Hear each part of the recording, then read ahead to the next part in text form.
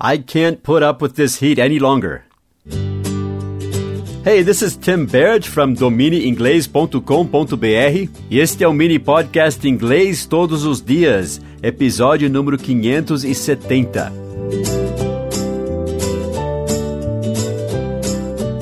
A minha irmã não disse isso, mas eu tenho certeza que ela sente isso. Eu não consigo, que é o modo can, not, né? C-A-N. Eu consigo não, tá? I cannot. I cannot, geralmente contraído para can't. Can't. C-A-N apóstrofo T. I can't aguentar this heat. Esse calor. H-E-A-T. This heat. Heat, tá? Any longer. Ou anymore. Tanto faz. Anymore, mais, né? Ou any longer, mais tempo, tá? Mas as duas formas seriam traduzidas como mais. Eu não aguento mais. I can't, this heat, este calor, anymore. Any longer. Tanto faz. Anymore, any longer. Eu não aguento mais esse calor. Lá nos Estados Unidos, eles estão passando por um heat wave. Uma onda de calor insuportável. Unbearable. Ah, olha aí. Insuportável é unbearable. Bear, parece urso, né? Bear. Mas é outra coisa, tá? Bear é urso, mas também bear é suportar alguma coisa, tá? De carregar um peso e você aguentar. Bear. E unbearable, com A-B-L-E no final, é insuportável, tá? Então, unbearable. É um calor unbearable. Mas quando você diz, eu não aguento mais, né? Eu não suporto mais, eu não consigo suportar mais. É um phrasal verb de 3 partes. Que é, eu vou falar as palavras separadamente. Put, que é colocar, tá? Up, para cima. E with, que é com. Então, put up with, junto da ideia de aguentar. Eu não consigo, I can't put up with his constant complaining. Anymore, mais, tá? Anymore. Eu não aguento mais. Você nem precisa traduzir, eu não consigo aguentar, tá? Eu não aguento. I can't, eu não consigo. I can't put up with o seu constante reclamar. His constant complaining anymore. I can't put up with the noise anymore. Eu não aguento mais o barulho dos vizinhos. I can't put up with my neighbor's noise anymore. Ela tem muita paciência to put up with. Ela tem muita paciência para suportar, para aguentar her noisy neighbors, os vizinhos barulhentos dela. I can't put up with his rude behavior anymore. Eu não suporto mais, eu não consigo mais suportar o comportamento chato, rude dele mais. I put up with his excuses for a long time. Eu suportei as desculpas dele por muito tempo.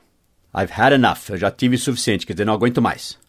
Então, essa é a forma que nós falamos aguentar, no sentido de suportar alguma coisa com paciência, tá? Eu sei que alguns devem conhecer, nossos alunos são muito espertos aqui, o can't stand. Eu não aguento, I can't stand. As duas expressões significam não aguentar, só que o can't stand é mais forte, é praticamente sinônimo de odeio, tá? I can't stand him, eu não aguento ele, quer dizer, eu odeio ele, entendeu? Mas o put up with dá a ideia de suportar alguma coisa com paciência.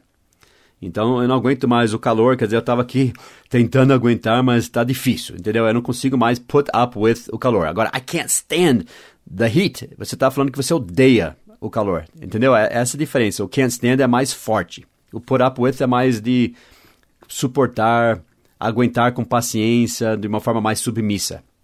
Só para tentar explicar um pouco a nuance entre essas duas expressões. Então, eu vou dar sentenças para você praticar lá no nosso site, domineinglês.com.br, dica número 570. Mas antes eu vou dar 2 sugestões para você. Se você quiser aprender mais expressões assim, phrasal verbs, não esqueça de acompanhar a nossa página no Instagram, que é o Domine Inglês, tudo junto, tá? Domine Inglês _oficial, tá? Domine Inglês oficial. Quem está mandando dicas lá é minha filha, Emily, com o marido dela, Igor. Nos Estados Unidos a gente chama ele de Daniel, né? Que a gente fala Igor, eles acham que ele é russo. Então vai lá conferir o Domine Inglês _oficial. E eles ensinaram 3 phrasal verbs de 3 partes, porque essa expressão de hoje que eu ensinei é um phrasal verb de 3 partes. Geralmente phrasal verbs têm 2 partes, o verbo e uma preposição, né, uma partícula. Nesse caso, tem alguns phrasal verbs que têm 3 partes, como esse put up with alguma coisa. E eles ensinaram mais 2 lá, então vá lá conferir. E se você quiser se aprofundar ainda mais, então visite o nosso grupo de Patreon, que é Patreon, é Patreon, né? patreon.com/inglês todos os dias. E lá nós focamos em um vídeo em inglês, com inglês natural, todas as semanas. E trabalhamos naquele vídeo a semana inteira. Na segunda-feira aprendemos o vocabulário, as expressões do vídeo. Na terça-feira vemos a gramática, as estruturas que foram usadas. Na quarta-feira vemos como as sentenças foram pronunciadas, reduzidas e contraídas, né, no inglês natural. O inglês é uma língua chamada stress-based language. Uma língua que é baseada, a pronúncia, né, em stress, quer dizer em ênfase. Nós enfatizamos as palavras-chave e o resto da sentença fica reduzida. A gente fala sobre isso toda semana, pegando as sentenças do vídeo, mostrando como que é reduzida, pronunciada. Isso é para você treinar o seu listening. Você vai aumentando o seu vocabulário, a sua compreensão, né, da gramática, mas também os seus ouvidos. Esse é o foco lá do nosso grupo de Patreon. Então, confira lá. Não se esqueça de visitar nosso Instagram, Domine Inglês Oficial, e também nossa página do Patreon, patreon.com.br/inglês todos os dias. Agora a tarefa de hoje, complete essa sentença. I can't put up with blank, blank, B-L-A-N-K, é espaço em branco, tá? Blank. I can't put up with, beep, né? Blank, anymore, ou any longer, tanto faz. I can't put up with your laziness, a sua preguiça any longer. Vá lá pro domineinglês.com.br, dica número 570, e coloque a sua sentença lá, ok? Go! I'll see you there. Bye-bye. Have a great day.